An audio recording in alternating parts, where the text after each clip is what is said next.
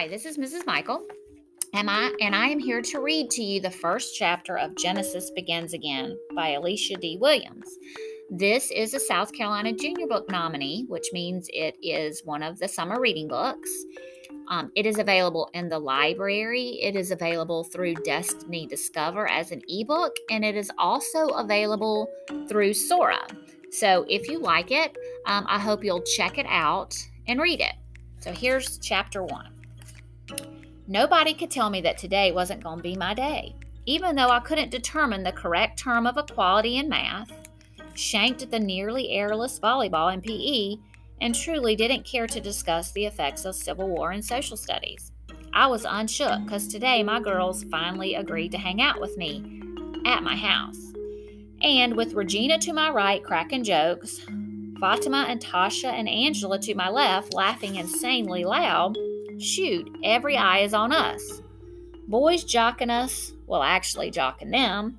Regardless, they're grinning like we're all a bag of M&Ms. I'm so amped that I actually yell this to the guys. And don't you know, Regina uses my line as a jump-off cracking. And y'all ain't bout to taste none of us either. We all slap hands and keep it moving. Regina's going on about her plans for us to watch music videos because Tasha's crushing on some new hot singer.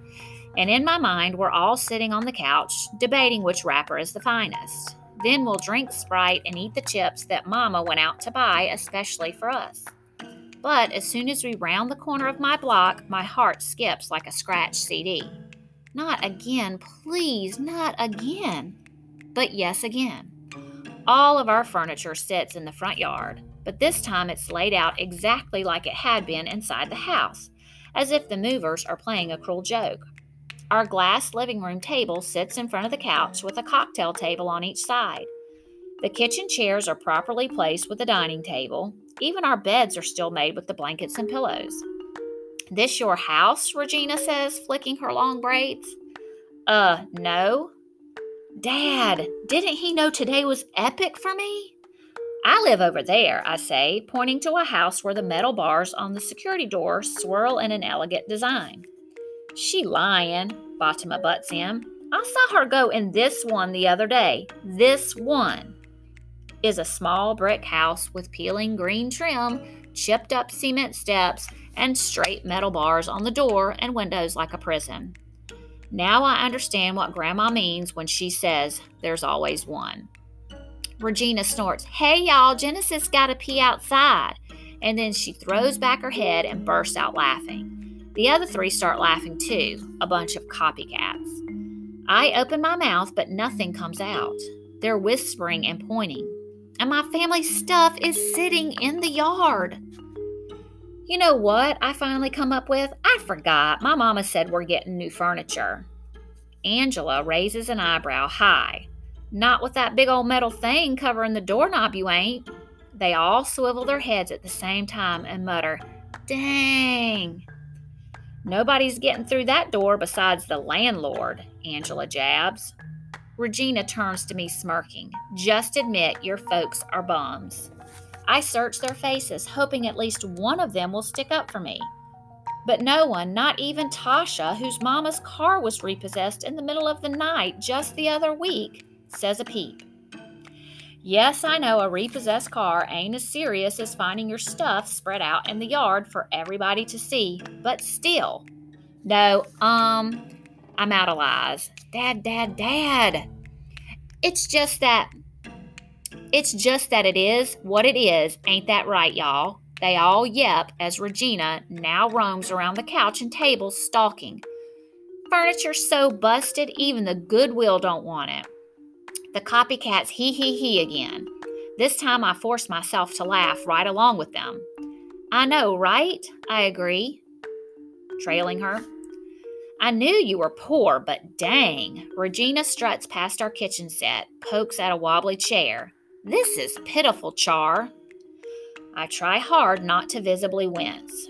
Char, short for charcoal. Since I started at this school, I've laughed at their jokes and sucked it all up to make friends. And I'd made progress. Just this last week, they stopped calling me eggplant. And then they'd agreed to come over. Regina beelines toward a cluster of furniture that had clearly been in my bedroom. Y'all want to see some of Char's hand-me-downs? Don't.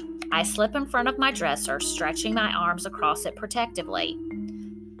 Regina shoves at me, but I'm not budging. Move it, Char, Cole. And now I'm mad. And when I get mad, my mouth shoots off before it connects to my brain. And now my mouth's dishing out a response faster than I can stop it, because how could she? How dare she? You know what? I shoot back. Forget you. You're not all that with your ratchet black Barbie wannabe self. Silence. Dead silence. Now I've done it. Goodbye, Regina. Goodbye, Tasha, Fatima, and Angela. Goodbye, any chance at stop it, I tell myself. Maybe she won't make too much offense of my clapback. No chance. Regina stands rigid, her hands ball into fist. Her posse rallies closer. What did you say? She says, her voice low, dangerous. All four of them edge toward me. Slowly, steady. Say it again. No way am I saying it again. Regina narrows her eyes. One fist starts coming up, and then, oh, merciful Lord, a screen door slams. My neighbor who's never said two words to me since we moved in, now stands wide-legged on her porch. She sizes up the furniture, me, Regina, and the girls. Regina glowers back, maybe waiting for her to leave so they can pummel the living daylights out of me. My neighbor doesn't leave. She stares us down. Finally, Regina raises her chin. Don't let me catch you around, eggplant. Come on, y'all. And in unison, the other three turn and march out of my yard, down the sidewalk. Bang! The screen door closes as my neighbor goes back into her house. And now I'm left with this. I fall on my bed, which is outside, and pray I don't ever have to see Regina and them again. Then I curse Dad for not paying the rent. Again. I curse him for making me wait out here while passing spectators stare stupidly like maybe I don't realize furniture is supposed to be inside a house. Then I curse myself for believing someone like Regina would even be friends with me. But I'm not gonna cry. I'm not, especially because even though our neighbor might be back inside, she's watching from her window. It's getting chilly now, so I reach over and dig in my drawer for a sweatshirt. But my hand first finds a sheet of paper. The list. I pull it out. The list. Even though the paper's wrinkled and worn, I review and add to it all the time. Back in 5th grade, China and Portia slid a note onto my desk. Gullible me thought it was an invitation, and then I read the title, 100 Reasons Why We Hate Genesis. Stupid girls couldn't even count. They only listed 60 reasons, and they were stretching it too because some were really dumb, like number 1, she smiles too much. Or number 39, she thinks she's got pretty writing. And even number 46, she bumped into me and acted like she didn't know it. Shoot, they should have just asked me for the rest because I've already added 24 others, like number 73, because she's always getting put out of her house. Or what I'll add now, number 85, because her friends dump her when they see her stuff on the curb like a Salvation Army pickup. After reading over the entire list, my fingers refused to fold the paper back up. Thoughts of how badly I wanted to strut down the halls with Regina and her girls keep needling me. Of course, I'd never actually been one of them, but just being with them was good enough, you know? When I'm with them, someone else is on the sidelines admiring me. No clue I'm fronting, like my life's all that.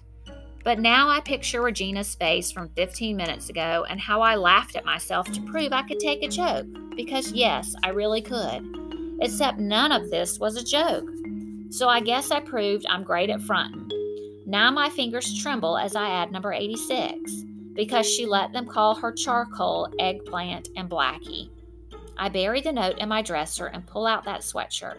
Then I patrol around the yard like a security guard. On my 3rd round, a cab pulls up. Mama jumps out wearing pink scrubs and the cab speeds off. You all right? She calls immediately, wading through the rooms, inspecting each item. I'm cold and I gotta go, I say, nodding at that big device covering the doorknob. Anybody bother our stuff? Mama rummages through her dresser drawer. Not since I've been here. Why we get put out again? Not now, Genesis. Mama removes some papers from the drawer and shoves them in her purse, picks up her jewelry box and tucks it under her arm. Well, this is a first. Mama's surveying the yard, turning in a complete circle. I don't think we've ever been put out so neatly before. After what seems like forever, but actually is only 5 minutes later, a silver Cadillac parks in front of the house.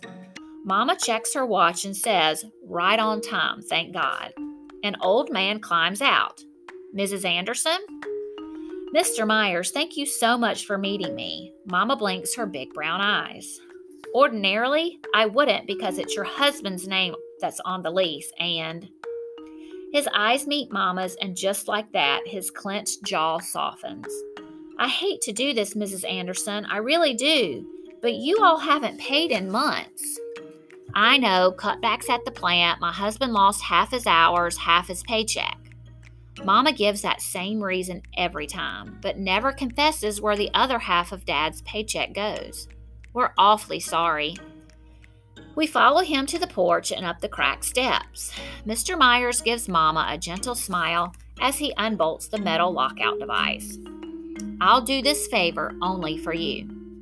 "I'm truly grateful," says Mama, stepping inside. "I really am." I race to the bathroom and my bladder's grateful that the movers left behind the tissue.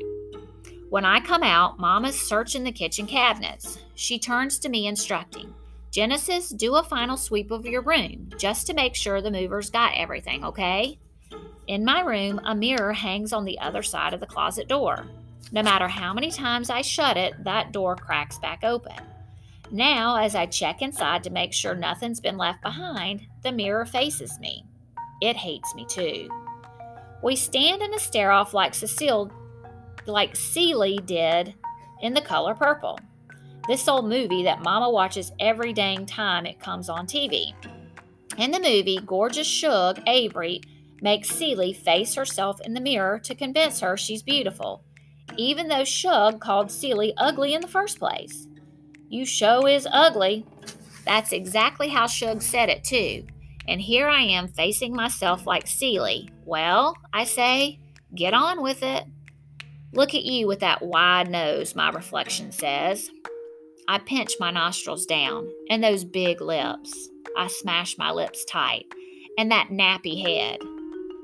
I finger the tangles loose. Don't get me started on how black you are.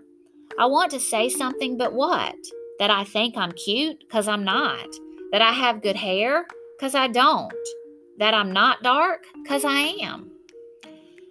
Who you think's gonna love you with the way you look?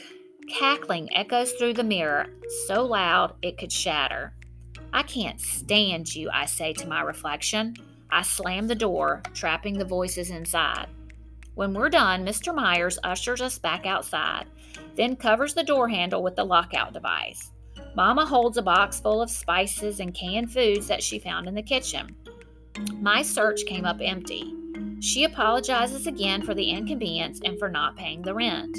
Mr. Myers kindly shakes his head. He feels bad for us, I can tell. He doesn't have steely eyes like the last 3 landlords. They looked at us like we were dirt, even though they're probably only mad about being cheated out of their money. Which is fair, I guess. But Mr. Myers' eyes are sad, even as he drives away from the curb. I wave goodbye, but he doesn't see it. Mama finds the trash bags and hands one to me. Get your clothes out of the drawers and put them in these. She does the same. When we're done, we both sink onto the couch and wait for Dad. I shiver and Mama takes the couch throw blanket and wraps it around my shoulders. She checks her watch again. What time is it, I ask. Almost 5. Mama rubs the chill from her legs. Her scrubs are no match for the cold. I take the throw from my shoulders and cover us both. She digs her cell phone from her purse and checks it. More cars drive past, folks looking at us like we're crazy. Mama, I say hesitantly. She looks at me confused, so I add, Did you forget? Today my friends were coming over. Mama slaps her forehead. Oh, Genesis, I'm so sorry. I'm so sorry. She asks what happened, and I tell her everything besides the confrontation part. She apologizes again and promises to make it up to me when things get back to normal. Things are never normal, but I make a mental note to remind her, if they ever are. For another half hour, we sit on the couch, cuddled up. Mama calls Dad twice, and each time he says he's on his way. She's about to hit his number for a third time when he drives up, followed by a U-Haul truck. Before Dad can step a foot on the curb, Mama's already up fussing. What took you so long? You know how cold it is? Guess you want us to catch the death of pneumonia, huh? Calm down. I told you I had to pick up Dwight and Mike. Dwight and Mike stand next to the U-Haul and nod when Dad says their names. Then we had to go back across town to get the truck. From the looks of your red eyes, you've been doing more than that, Mama says, all sly. Then she points a finger at him saying, you told me the rent was taken care of. Then you have me leave my job to cover your mess. Yours. Dad opens and closes his mouth. I wait a few seconds for his reaction, and when he doesn't go off, then I get up too. Hey, you did say this wasn't going to happen again, I echo, wrapping the throw around me and standing next to Mama. Just to think, Dad was off somewhere drinking while Regina and her crew were trying to drag me. So I add, and we were called bums and I almost got into a fight. Mama turns to me. A fight? Almost, I cover. Now I'm mad all over again. How would you like to be called a bum? For a second time, Dad seems at a loss for words, but he recovers and finally says, but you okay, right? I nod, but Mama, if her eyes were lasers, she'd surely roast Dad with the look she's given him. What? He says, acting clueless. She said she was okay. Your child is out here about to fight over this mess. Is this what you want for Genesis? I hope not, I mumble under my breath. Come on, Jen, let's get you warm. Mama holds out a hand. Give me the keys so I can start the car. So you mad? You looking at me like this is all my fault? Dad's left eye squints like a tick. Here it comes. This is when the alcohol usually starts talking. Mama doesn't respond and I take 2 steps back. But Dad, he just reaches into his pocket, pulls out the keychain, and drops it into Mama's hand. Then he jogs over to Dwight and Mike, gestures to the yard, and they all get to work loading the truck. Whoa. Whew. Dad's response was chill. Then I think, dang, the night's not over. We say goodbye to Euclid Avenue and hello to, where are we going now? I buckle my seatbelt, my hand's a little shaky. Here's the thing. The first time we got put out, we stayed at a motel. And all night long, we heard arguing, cussing, and police sirens. No biggie. The second time, well, we went to Grandma's. But Mama said she never, ever wants to do that again. And the third time we got evicted, 5 months ago, we stayed in Dad's friend's basement. That's when Dad, drunk Dad, went off on me. I mean, like really, really went off. His words still ring in my head. You were supposed to come out looking like her. Look at you with your black. I plugged my fingertips into my ears to block out his voice, but his slurry words are still there. At first, I was more scared than hurt. Like, you know how you can't see dust drifting in the air, but you see the filthiness after it's settled? That's something like how Dad's words were for me. And you know what? I started studying myself in the mirror, and yeah, he's right. The radio is on, and it's now safe to remove my fingers, my coal black fingers. I remembered overhearing Mama once telling her friend that milk baths were good for skin, and she'd shown off her arms proudly. That's why Mama's skin is so light, I thought. I know, of course, that's not why. But it didn't stop me from sneaking a gallon of milk from the fridge and pouring it into the tub. I rolled back and forth trying to get that little bit of milk all over my body. But after the second time, Mama griped, "Who's drinking up all the milk? Ain't nobody that thirsty." And that ended that. And I was no closer to looking like Mama. Part of me believes that Dad might not have said those things if it wasn't for us being stuck staying in the basement. So I know I'm being selfish, but I'd be happier if we stayed at Grandma's, even if her snaps are sharper than an alligator's. Ma, I hesitate. Where are we staying? I grip the seat cushion, bracing for an answer. Please not in that basement. Please not in that basement. Dad glances at me through the rearview mirror. Your grandmother's. Really? I breathe out, yes. Shouldn't we talk about this first, says Mama, the hard look back on her face. You know how I feel about going there. I know, Dad interrupts, but... And where exactly will you be? Mama interrupts back. At Dwight's. Somebody has to keep an eye on our stuff. Dad anxiously drums his thumbs on the steering wheel as he explains that our furniture will stay in the U-Haul until he finds us a new place. Why would he want to stay with Dwight? Besides the fact that Grandma has made it clear that a man who can't provide a roof for his daughter can't sleep under hers.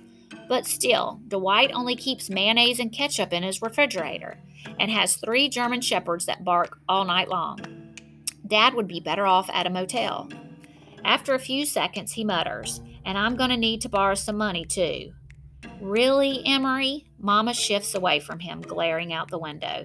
Yep, that's why he's staying with those 3 barking dogs. So that's the first chapter of Genesis Begins Again. I hope you liked it and check it out.